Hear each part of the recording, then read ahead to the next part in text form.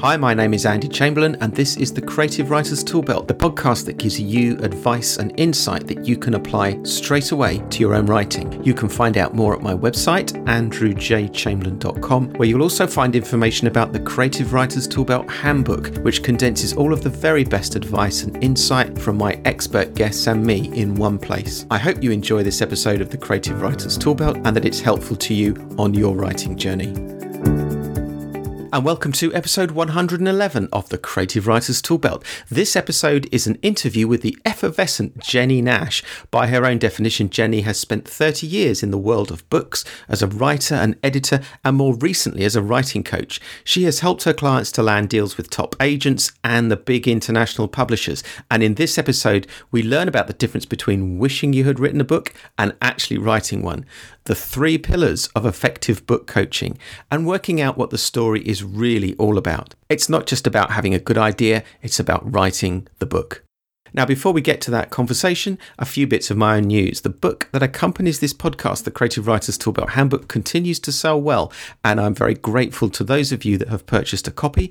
I've been using Amazon Marketing Services to promote the book with some interesting and successful results. So if any of you have been using or are thinking of using Amazon Marketing Services and you want to get a little bit of insight on what I've learned about using that marketing channel, then just drop me a line. It's andrewjchamberlain.com, and I'll let you have some information about how I've got on with it. Now, you can find the book in paperback and Kindle version, and if you've purchased it already, I really hope it's proving to be of value to you, and I would be immensely grateful if you could leave a review for it on Amazon. That would be really helpful for me. Thank you. In other news, I'm excited to announce that I'm going to be speaking at the next Equip to Write conference, which is for aspiring and established novelists, and will be held on the Saturday, the 28th of July 2018 from 10 a.m. to 4 p.m. in Dundee. And I will again be joined by my partner at Equip to Write, the novelist, broadcaster and speaker Wendy H. Jones. And together we'll be giving you the tools that you need to really get to work on your novel. We will be digging into the detail of story structure, showing you how to write that killer first line, exploring the light and dark side of writing, and showing you how to energize your work with some practical tips that you'll be able to apply straight away. Now, the cost for that day, including lunch and refreshments, is just £40. But you guys can get a sizable 25% discount on that price by just adding the voucher code E2WNI when you book. That's the letter E, number 2, and then the letters WNI, bringing the cost for the whole day down to just £30. So if you're interested in going, you can drop me a line. It's andrew@andrewjchamberlain.com, and I can send you the details, or just go to my website, andrewjchamberlain.com, and follow the link from there. So back to my guest for this episode, and it's the writing coach, Jennie Nash. This conversation was such a blast. I got lots of encouragement out of it and lots of insight. I hope you enjoy it. Here it is. Okay, so Jennie, welcome to the Creative Writers Toolbelt podcast. It's great to have you with us today. Thank you. I'm so excited to be here. Well, I'd like to start with a question that I ask all my guests. So if you think back to your childhood and think back to your personal history, what were the formative influences on you as you were growing up? It's such a great question, because there's no writer who wasn't a reader in some way, shape or form. For me, the earliest memory I have of being engaged with writing and the writing process was very, very young, because my father was a professor of American history and environmental studies at the University of California, Santa Barbara. And he worked in a study at the far end. We had a ranch house, a California ranch house, and he worked at the study in the far end of the house. And he had what I now know is a very famous typewriter. It was a Olivetti, an Italian typewriter with green keys, these green keys, and it was electric, but it had this just amazing sound, and it drew me to that place, the sound of that typewriter, him pounding away at it. I wasn't allowed into his study when he was working, but I would sit outside in the hallway and listen to the typewriter. I loved it, and I loved what he was doing, even though I didn't know what it was. I loved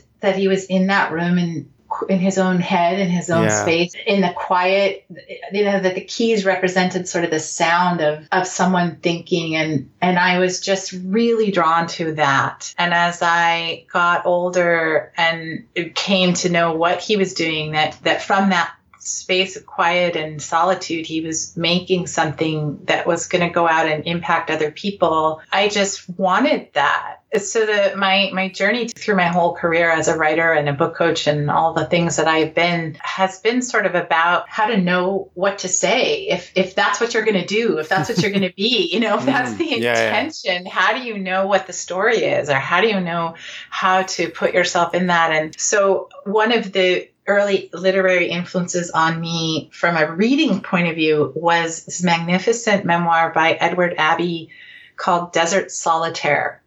And Desert Solitaire is a memoir about Edward Abbey's, I think the subtitle is A Season in the Wilderness. Mm-hmm. And he was a park ranger out in Arches National Monument, which is the just desolate red rock, one of those parks out in the American West. And he wrote about that. And I'm sure that I pulled Desert Solitaire off the shelf in my dad's study. Why else would I have had it?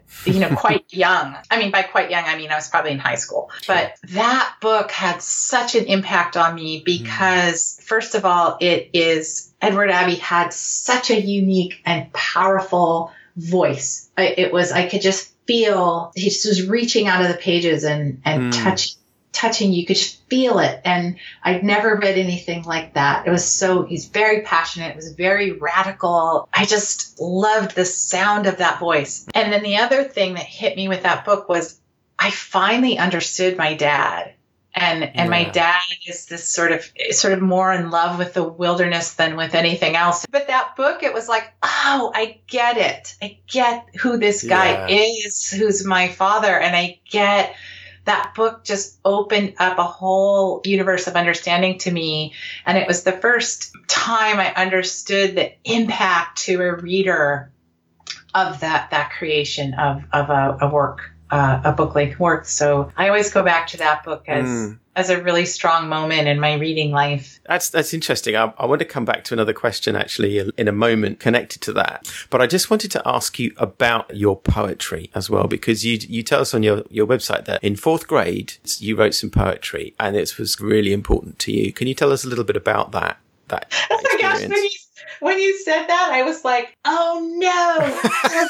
I was like, he has the wrong person. I don't write poetry. Well, you did once. But it is a great story.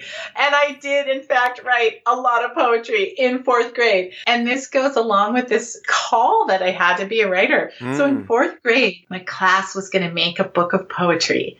And we were going to make it with cardboard covers that had crinkly tissue paper ironed onto them. They were blue. This was this art project. We were going to make these books with this cover, and you could submit poetry. It was going to be a collection of 4th grade poetry, and anyone who wanted to submit could be in the book that we were making. And because of my experience of listening to my dad in his study, I was like, oh, this is my moment, right?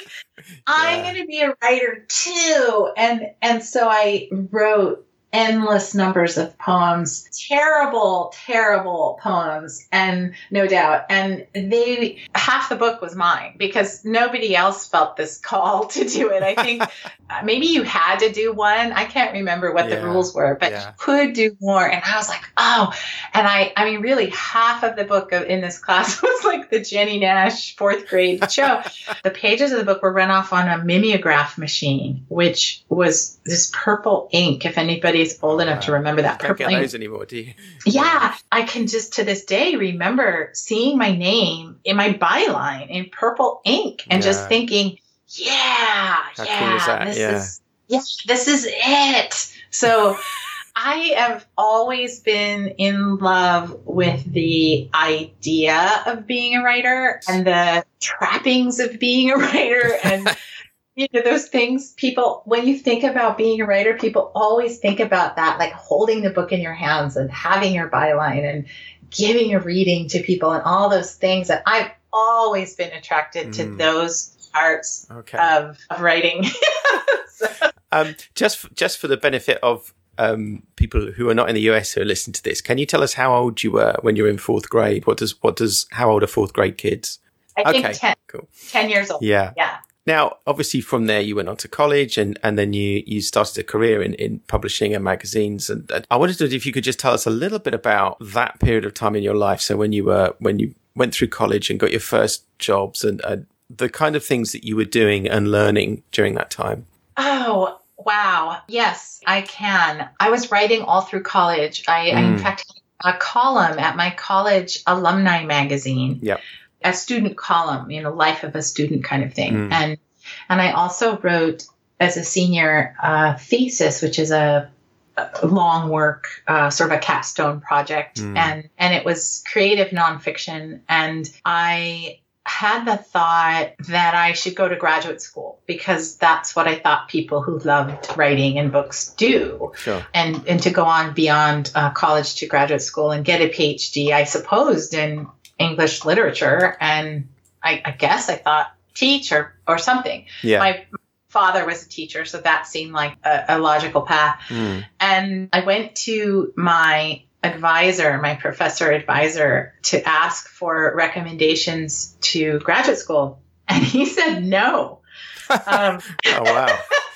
Just not a thing that you expect of a teacher who clearly liked me. We had a rapport and the whole thing. Yeah. He said no. And he said, that's not what you should do. That's not for you.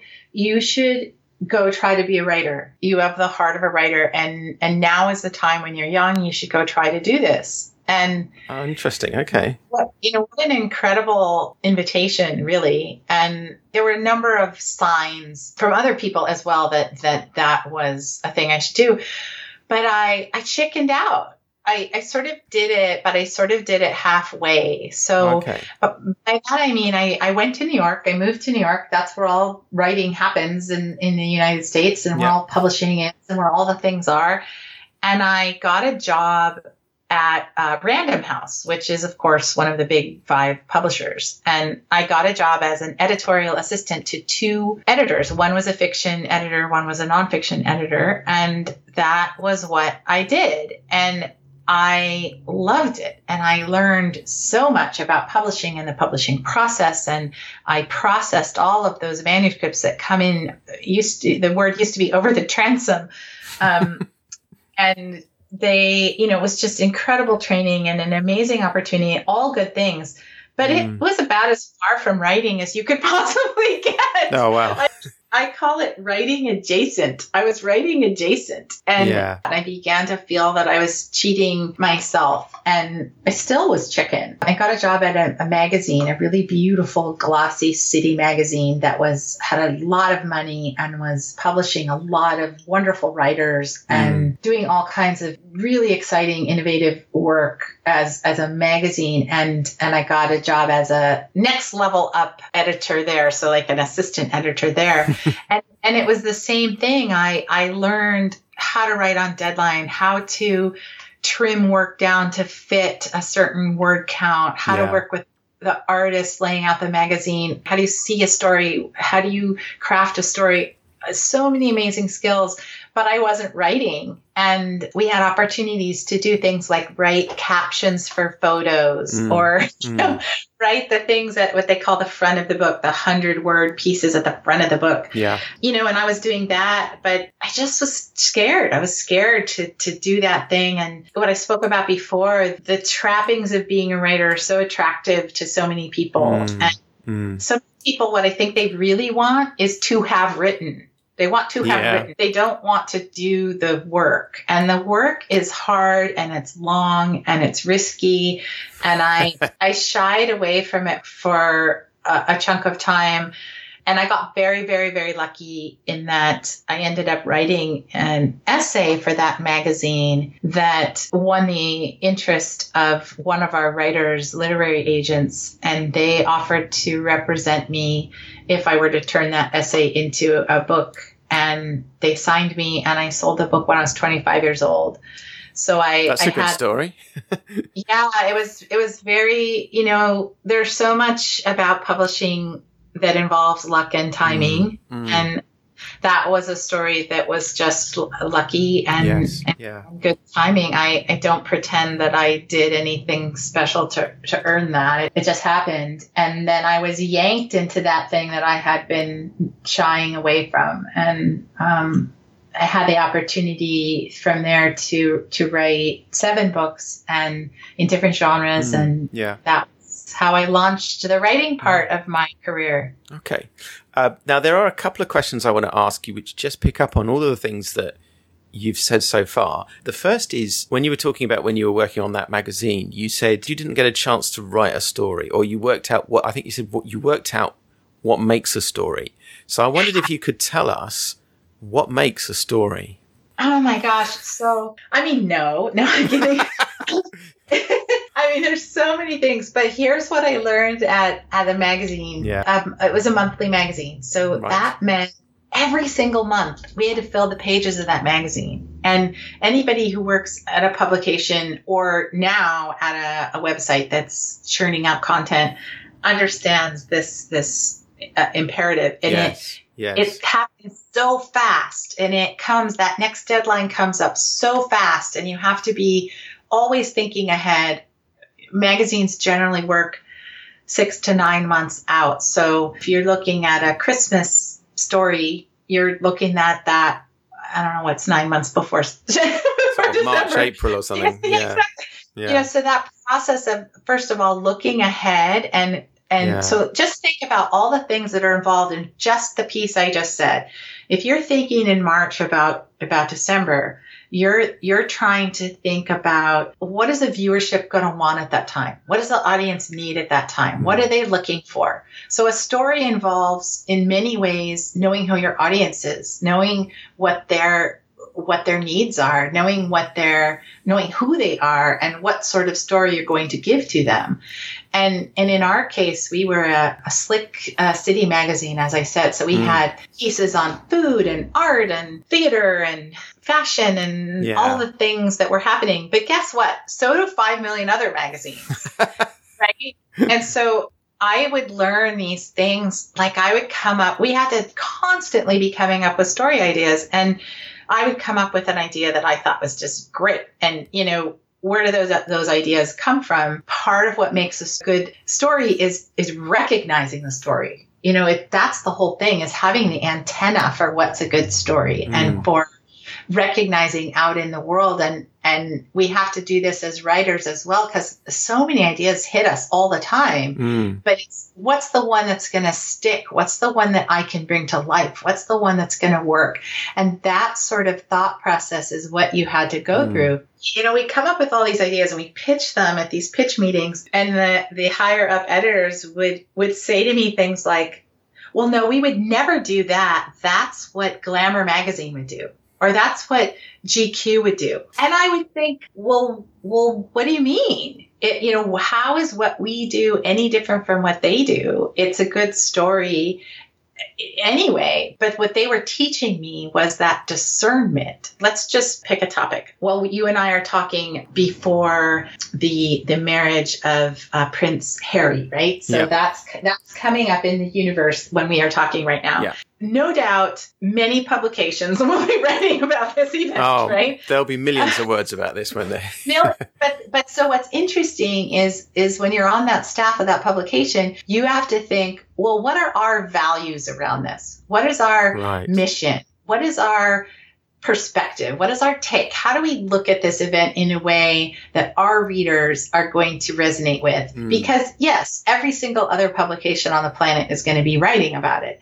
So that understanding of who are we? What are we doing here? What are we doing that's different from what the rest of them are doing? What is our way? What is our belief? That sort of discernment and that process, and the editors, higher ups forcing me to think about that was incredible training, because it's easy to dismiss that and say, oh, well, a story about Prince Harry's wedding is a story about Prince Harry. Like, who cares? But readers are drawn to different ways of telling a story, and a writer has to know where they stand and what they're about and what they believe and what their point of view is and what their perspective is. And a lot of writers that I see in my work as a book coach make the grave mistake of just saying, well, I'm just going to write about Prince Harry's wedding because it's cool, and not doing the work to think, okay, but what do I have to say about that? What do I have to say that's different? Why me? Why is anyone going to care about me? And so back at the magazine, I was being trained in that day after day after day after day. And then being able to see, okay, there's a cool idea. So, and then there's a cool idea that fits your audience. And then the trick is, what is the story? What is the way of seeing that story or crafting it? Stories have shape, they have weight, they have patterns, they are a thing. They're not ephemeral, and they have qualities that you can actually analyze and break down, and it becomes second nature when you start having to do that all the time. It's like, oh, that's a story. Oh, that is a story, or I see that story. And a lot of the work I do now, believe it or not, is precisely that. When a writer comes to me and they're muddled or they're confused about their book, or they're stuck, or they're getting rejected, or they can't get it off the ground, or they've been working on it for 10 years, or whatever their issue is, my job is to see their story in the building blocks, the jumble of building blocks that they're presenting me. What's the story here? And to reflect back to them what I see. And most of the time, it's very obvious what it is, and they've just missed it for all the noise around it. There, but they are just not seeing it. So this idea of seeing the story and recognizing the story, I was very lucky to be trained in that way at that magazine, and I am forever grateful for that education. So here with the story, I've just picked out of the ether as an example. If you were a novelist, you might look at that. So the fashion person's looking at the dress. The person interested in diversity issues is looking at perhaps race, all these things, and you would think, wow, there's a story. Yeah. And what does that, and even further, so discerning that story even further, what if you were equally obsessed with the wedding itself, the wedding day itself? I could imagine that you could write a novel that unfolded, as I said before, there's structure, there's timeline, that unfolded 24 hours over the course of the wedding, and how that story of that person coming to this time in their life and place unfolds over those 24 hours, or however you decided to make that story. But there's a story there, and you can take anything, and how you approach it and how you frame it and how you structure it is everything. It seems to me that there are many approaches to it, but they have to be intriguing, or they have to be authentic. They have to reflect something which is real and which people are going to sit up and take notice of. Well, and I would also add to that. So we were talking before about the perspective of a publication, the perspective of a magazine, how they come at something. But an individual writer who is coming at story, you need to know what your own passion for the project is. And, and where the intersection is between the external idea. So in this case, Prince Harry's wedding, that's the external idea. And then there's the structure, and that's going to be what the genre conventions are, or maybe you're playing with genre conventions, or maybe you're breaking genre conventions, but what the structure is, and where all these things cross with your own passion and beliefs, because you're going to be living with this project a long time. And you mentioned the word authentic. If you're not bringing an authentic passion and joy and deep belief to that project, I can promise you that you're never going to finish it, and you're going to lose motivation, and doubt is going to creep in and crush you. You have to know why you care about that story. And I think this is one of the single most critical things a writer needs to bring to the project is why. Why do you care about this? Why does this matter to you? And I mean that in a very personal way. So the thing that I just threw out there with Prince Harry and the wedding. And like, I could get excited about that. I think that's really cool. I find it fascinating. But if you were to say to me, hey, Jennie, do you want to spend 3 years writing that story? And if I said yes, which I wouldn't, I'll get to that in a minute. But if I said yes, I would want you to say why. And yes. I would need to answer the why, because like I said, if you don't have that, it's not going to work. And the reason I would not say yes, the reason is that although I find it fascinating and interesting, and I could see that it would be a great story and all of those things, it doesn't have any personal resonance to me. Yeah. It doesn't tap into something I really care about. It doesn't resonate with who I am in my own life or things I've struggled with. Now, you've referred there quite a bit to thinking about a personal passion, a personal interest and struggles and that kind of thing. And I know that you've written a book called The Writer's Guide to Agony and Defeat, which is a pretty astonishing title. Could you tell us a little bit about why you gave the book that title and what the book is saying to writers? Yeah, so I gave the book that title. First of all, I think it might be a terrible title. I might need to change that title because it does horrify people. But it came to me because back when I was a child, when the Olympics would come on, it used to be every 4 years, they had this ad that it was NBC, I think, and it was this voiceover saying, the thrill of victory and the agony of defeat. Yeah. And there would be this video of a skier with this spectacular crash into a house or a cabin of some kind and like windmilling over, the skis flying everywhere and crashing into this thing. I mean, I could laugh, but it was terrible. Yeah. But it was their little catchphrase for what the Olympics was. That idea that a skier often is going to have spectacular falls if they're going to be any good. And so for me, the idea that every writer has spectacular failures and rejections and setbacks. I think the people who succeed are the ones who can move on from them, who can get up and shake themselves off and go back to their why, their deep level why, and move on. And what I wanted to do in that book was outline what I saw from my career helping other writers as a book coach. What I saw as the main moments of despair and agony. And there are a lot of them. and throughout the writing process, starting with having an idea, having it hit you, in a moment. I actually got a text this morning from a writer who was in the middle of writing a book. And she said, "Oh my gosh, I had the best idea for my next book." And she outlined this thing in her text. I mean, and it was just that thrill, right? That moment of like, and it just hit her, this idea for a book. And like, that's the best moment ever. And, it's just, we love that. And it happened to her and she saw the story. That's the thing. She saw the story. Well, the moment of agony is, how do you actually give yourself permission to do something with that? And moving on from the thrill of that moment, really to the agony of like, what am I actually going to do now? How am I going to actually bring this to life? It's a line a lot of people never cross. And all they do is have good ideas and they never put them into action.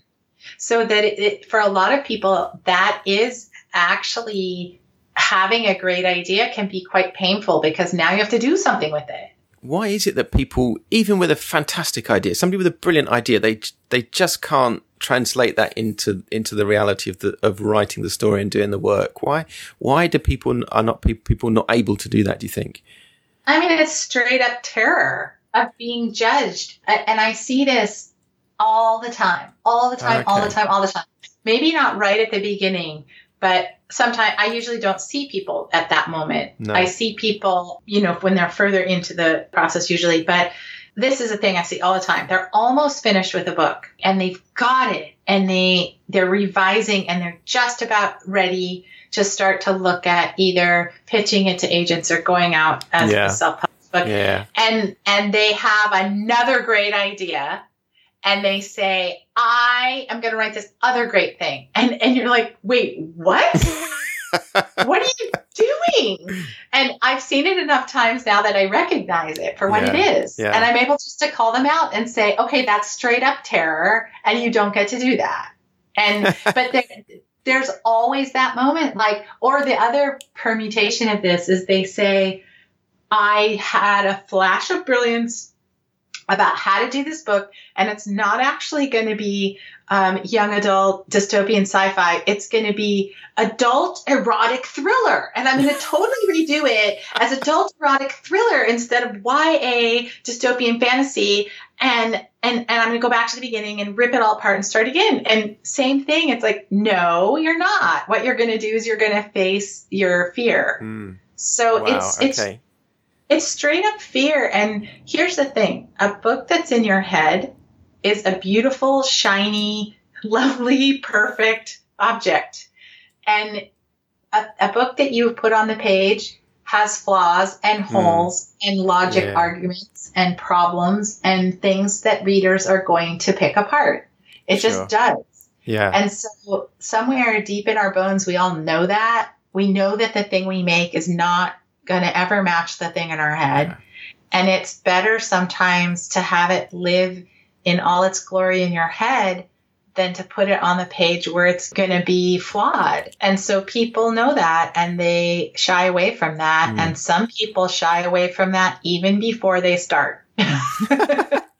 So I think what you're talking about there, that the fear of exposing your work, or however you describe it, is different from the fear of the challenge of writing. So I think these are two different things. It's one thing to be afraid to show your work out in public. It's another thing to think, oh my gosh, I've actually got to write 100,000 words, and to just be overwhelmed with that. And do you come across that? Yeah, there is, what would I call it? There is a thing. How's that for a vague word? There's a thing. It's a thing. It's a thing. We know what you mean. I'll call it the 3-chapter rule. I'm going to write that down, Andrew. I just made that up. There you go. The 3-chapter rule. It's a thing where there are a lot of people who have written 3 chapters of something. Yeah. They've had that flash of brilliance. Yeah. They have this idea. They, like that person I told you texted me this morning.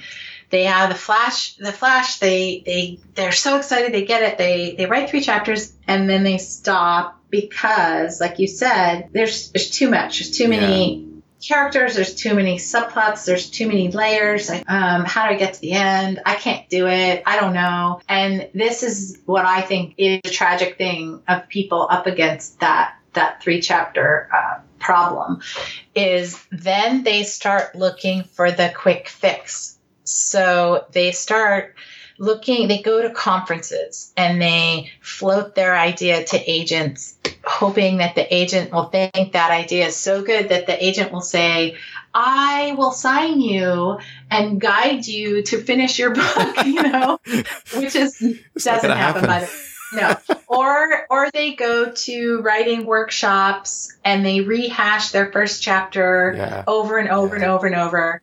Or they take classes or read books or all the things that you do to not do the hard work of making that book work. That's the thing that I see more than anything else is the people stuck after about 3 chapters because it's so overwhelming. And well, I could tell you what I tell them, but I don't know if that's what you want. Yeah. So what do you do? Or how would you advise somebody who's in that situation? Okay. So here's what I tell them. A book coach is a person who helps writers on 3 different levels. And the 3 different levels are the pillars of what every writer needs for their own career, wherever they get that. And those 3 things are editorial development. So just straight up structure. How do you develop a story? How do you get it on the page? How do you engage the reader? Character development, scene development, pacing and flow, all of the things around editorial development. Yeah. That's thing 1. Thing 2 is the emotional support. So that's how do you move past when you're feeling like actually your idea really stinks, or actually somebody else just came out with a book like that, or maybe I'm not good enough, or maybe my mother didn't think I was good enough, or all the things, the emotional things that you bring to the table those are things you have to find a way to deal with. So you need editorial guidance, you need emotional support. And the third thing is this thing that is very often not talked about in writing circles, and I am a huge evangelist for, and that is project management. That's the third thing a book coach does. So project management is just the straight up idea of, okay, a book is a very complex intellectual undertaking. It's incredibly complex, and it unfolds over usually years. And it has multiple phases, multiple layers, multiple crossroads, all kinds of things that you have to make happen. And you need to manage that project. And that gets into then, what are your writing habits? What is your day job like? What is your life like? Where do you write? Who supports you? How much time do you have? All these questions about actually getting the work done. And what people look for is these sort of what I would call life hacks or writing hacks, like, write 1,000 words a day, or, you have to write every day, or write 55,000 words in a month, whatever the hack is. And that's just scratching the surface of what project management actually is and actually means. And it's not going to get you where you need to go. I mean, most of your listeners, I would imagine, are people who are out in the world in some capacity as working people, or they have been in their lives. Yeah. And anybody who's ever been part of a project knows what a big project looks like. I mean, a big project has timelines and phases and deadlines, and we're going to hit this mark by this date, and if we don't, or if something falls apart at that date, we're going to regroup and we're going to try again, or we're going to bring in a consultant at this phase, or this is the moment at which we're going to start doing this part of the project. And bringing that same skill set to the writing process, I think, is just monumentally important. And people resist it, and they don't want to do it because here's why. They want to think that they are immune, and that they immune from the realities of the world, and that they're going to actually write their book in 6 weeks.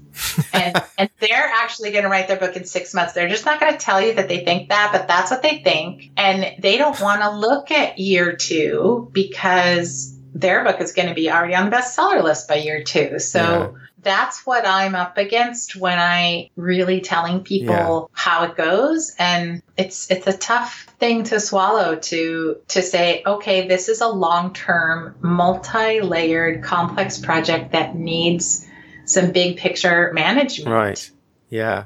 Now, I can imagine some people might accept what you're saying. They might say, yeah, but stuff happens in life, like not just the difficulty of you've got all these other things to juggle, like the day job and kids and whatever else, but also things can happen which can completely destabilize you, or potentially at least knock you off track. Now, I wondered if you could talk a little bit about how you deal, how does a writer deal with it? How do you deal with that? If something like potentially devastating happens, or something really hard happens in life, but you still want to keep writing, how do you do that? It's such a good question. You know as well as I do that every life has that. Every life gets derailed. I often talk about the myth of the cabin in the woods. So the cabin in the woods is, if somebody would just give me 3 months in a cabin in the woods and nobody would bother me and someone would bring me lunch in a basket, I would be able to write this book. And it doesn't happen. And for the reasons you mentioned, the everyday reasons, your car breaks down, you have to go to the dentist, those kinds of reasons, but also really big reasons. And most people writing are going to encounter those really big reasons. I experienced this in my own life when it's now about 17 years ago, I was diagnosed with breast cancer, and I was 35, and I had 2 little kids, a 3-year-old and a 6-year-old. And I had published the first book we spoke about before when I was 25. Yeah. And here the rug gets pulled out from under you. But I had a very powerful, overwhelming desire to write about what I was going through while I was going through it. And and a lot of people are called to write in a way that's just therapy, and I don't mean that in a derogatory way, just therapy. I mean, my goodness, but it is very important. But writing to make sense of something, and writing for your own self, and writing to sort things out in your head journaling, nothing could be more powerful than that. I'm 100% in favor of that always.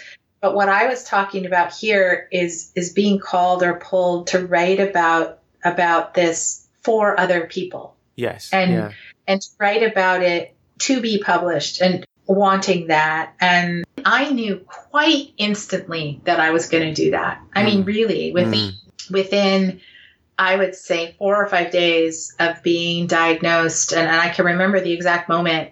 It was kind of a really funny moment. I was in the office of a plastic surgeon who would be responsible for removing my breast and rebuilding it. So it's kind of an important thing. Yeah. And I live in Los Angeles, and this guy walks into the examination room, and he's like a surfer, and he's got this long hair, and he's beautiful, and he's wearing work boots and a denim shirt. And I was like, are you the doctor?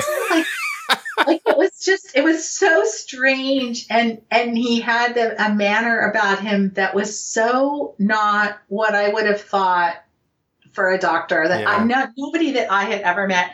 And I am not even kidding. While he's talking to me and my husband about the procedures and the processes and the surgeries and the this and the that, and the choices, whenever, I am literally writing dialogue in my head because the guy was talking like a movie. And maybe that was that's my storytelling antenna, the way I look at the world in terms of story. But it was also, that's a way through too. If I could look at that guy as a character in a story, it's a way of listening. It's a way of being present. There's a lot of things about that, once you're a storyteller, you can't not do it. No, it's true. It's so true, isn't it? Yeah. But then I guess in a way, like in your case with that doctor surgeon guy, you found something authentic and real and captivating just in that moment. And you knew that's it. That's your priority. That's your focus. Yeah. And knowing, again, why are you doing this? Yeah. What difference does it make to you? Yeah. And the breast cancer memoir that I ended up writing actually was the answer to the question that my childhood love of writing posed to me. So my childhood love of writing posed to me that question of, if you just love the idea of being a writer, if you love the idea of someone sitting alone in a room and capturing their thoughts and sharing the world and impacting people and inspiring people, and you want to be that's like the fantasy thing. And if that is inspiring to you, that's one thing. But then the next question, and I alluded to this earlier, was, okay, so then what are you going to write about? What is your story? What are you going to tell? What do you bring to this whole thing? And, why you, and what do you have to tell the world, and why should anybody care? All of those questions. And, the breast cancer book, for me, the answer that it gave me was the ability to capture some level of truth and some level of authenticity, and is itself an incredibly powerful thing. Yes. Yeah.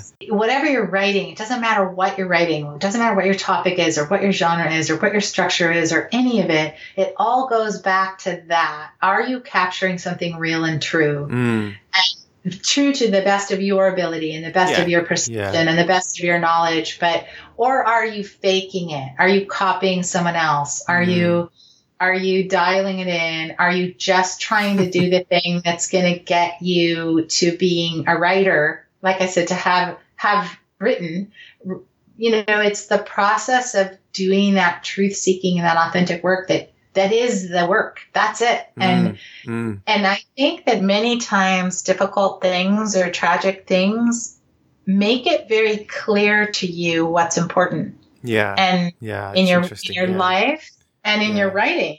And so that the breast cancer book showed me that I knew how to do that. I didn't know that I knew how to do that. And I didn't know, now mind you, I'd already published a book. I didn't know that I was good at that. I didn't know that the world needed that. And And it proved to me all of those things, that I am good at it, that the world does need that. Yeah. And that I actually believe that many people who are called to writing, that's really what they're good at. That's really what they're good at, is seeing other people, seeing truth, seeing what's authentic and real, scraping away everything that's not. Yeah. And it doesn't matter what they're writing, that's what they're doing. So that's why I always talk about going back to that and tapping into that, because that's going to pull you through whether your life is in a good place or a not good place. You know, every book is an argument. Every single book is an argument for something, for a way of life, a point of view, a belief, a hope, whatever it is, it's an argument for something. And you know this because when you finish a book you love, there's that feeling of just like, I mean, there's so many things wrapped up in that moment where you feel seen and heard and known, like this author gets me, you know, and this author reinforces what I think about the world and what I believe and how I get through the day. And even if it's a sad book or a melancholy book, it resonates with those things in you. And so as the writer, to really get down to what argument do you think it's making? And then also, what do you think somebody would walk away from your book thinking or believing or knowing or being grateful for? What would they say to a friend? Like, you have to read this book because what? What is it? When I work with people one-on-one, I insist that they actually write these things down. Not just vaguely think them, but actually write them down. And that's interesting. Yeah. It's quite magical because the answers are always there. And I mean, I said always, I don't even mean sometimes. They're always there. And you know why you're doing it. It's probably just that you haven't tapped into it and connected to it. Okay. So what I did want to do is ask you about your wonderful team of coaches and an author accelerator. And I know you've already alluded to some of the things that you do as a book coach, but I wondered if you could spend a couple of minutes just telling us about the team that you work with, what do you collectively do, you guys? What do you offer and what are you trying to do for your clients? Well, I started Author Accelerator after working for about 6 years as a book coach, helping nurture projects and nurture careers. And I did it for several reasons. I started the company for several reasons. Among them was I saw a real hole in the marketplace that this type of nurturing was no longer being done at publishing houses. They just don't have the capacity. No. And most editors are working on about 30 books at a time. And there's just no way they can give focused attention to the work. And so more and more publishers are looking for work that comes in already ready to go. Sure. And from the self-publishing end of things, the self-published writer who's working in that realm needs to bring their own level of professionalism to their work. So they need a team to help them do this nurturing. Yes. So there's that gap in what is available to writers. And I've had the privilege of having that kind of attention back in the day at the traditional publishing houses. And it was an amazing experience to have your hand held in that way and to have somebody as invested in your story as you were. It's just a huge gift. And if you read anything about, the great editors like Maxwell Perkins, who worked with Fitzgerald and Hemingway, or Ursula Nordstrom, who worked with great children's book writers like Maurice Sendak. It was this long nurturing that was the powerful thing. So I wanted to fill that gap in the marketplace. And I also realized in my own work as a book coach that I had brought a strategic mindset to the creative process that I didn't see in a lot of places. So this thing we were talking about before, project management and ongoing feedback. And, in so many other creative realms, there's this notion of apprenticeship where you learn to paint by copying the masters, or you you apprentice under a fashion designer, or however you move up through the ranks to learn your craft and to learn your craft, from somebody who's invested in your growth. And this is what a book coach does is if you go into a writing workshop, you're going to spend a lot of time looking at other people's writing and listening to your peers give their opinions on your work. And if you go to a conference, you're going to listen to famous or well-known people talking about how it is. But it's very hard to find a place to go to get a professional to be looking at your work with a careful and strategic mindset. Yes. And so that's what we designed, is a program where the book coaches who work for me, I have 26 of them now, and it's not a marketplace where you come and hear a bunch of book coaches and you get to pick who you want to work with and what you need. There is a place for that, but that's not what we're doing. I hire all of these people. I look for very particular things in them. I look for the editorial ability. I look for the strategic mindset and the understanding of the marketplace. And I look for that project management piece of it as well. And above all, I look for deep reservoirs of compassion. Yeah.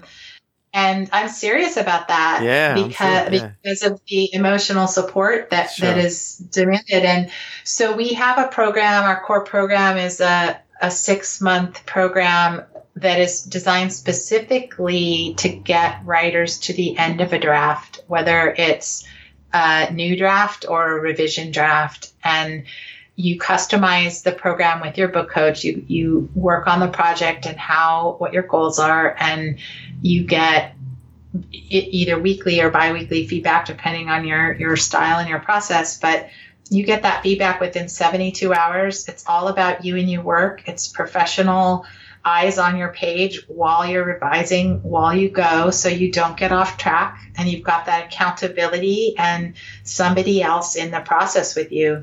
And we designed the 6-month program. It's called Manuscript Accelerator. We designed it on purpose. You can't wiggle out of it. You can't say, well, I only want to do it for a month or 2 months or whatever. It's 6 months. It's all in. It's a commitment. We demand that. And the reason is that we found if we let people wiggle out of it, they will.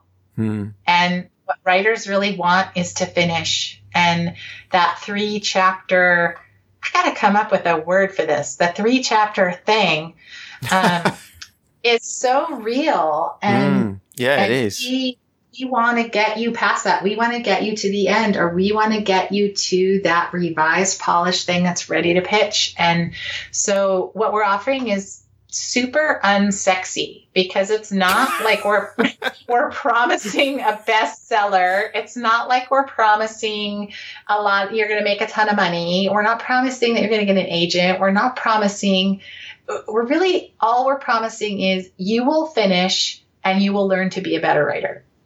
And it's not very jazzy and sparkly, but I can tell you that it is incredibly powerful. Well, those are pretty big things you've just said there, aren't they? I mean, anybody who's done any writing and thinks about it, those are pretty big things if you can achieve them, to finish and to be a better writer. The world is full of all the shiny, miracle cure things. And we just stand in opposition to that writing is hard, writing is slow. And really the thing that can make all the difference is having somebody waiting for your work every week and reflecting back to what they see. Yeah.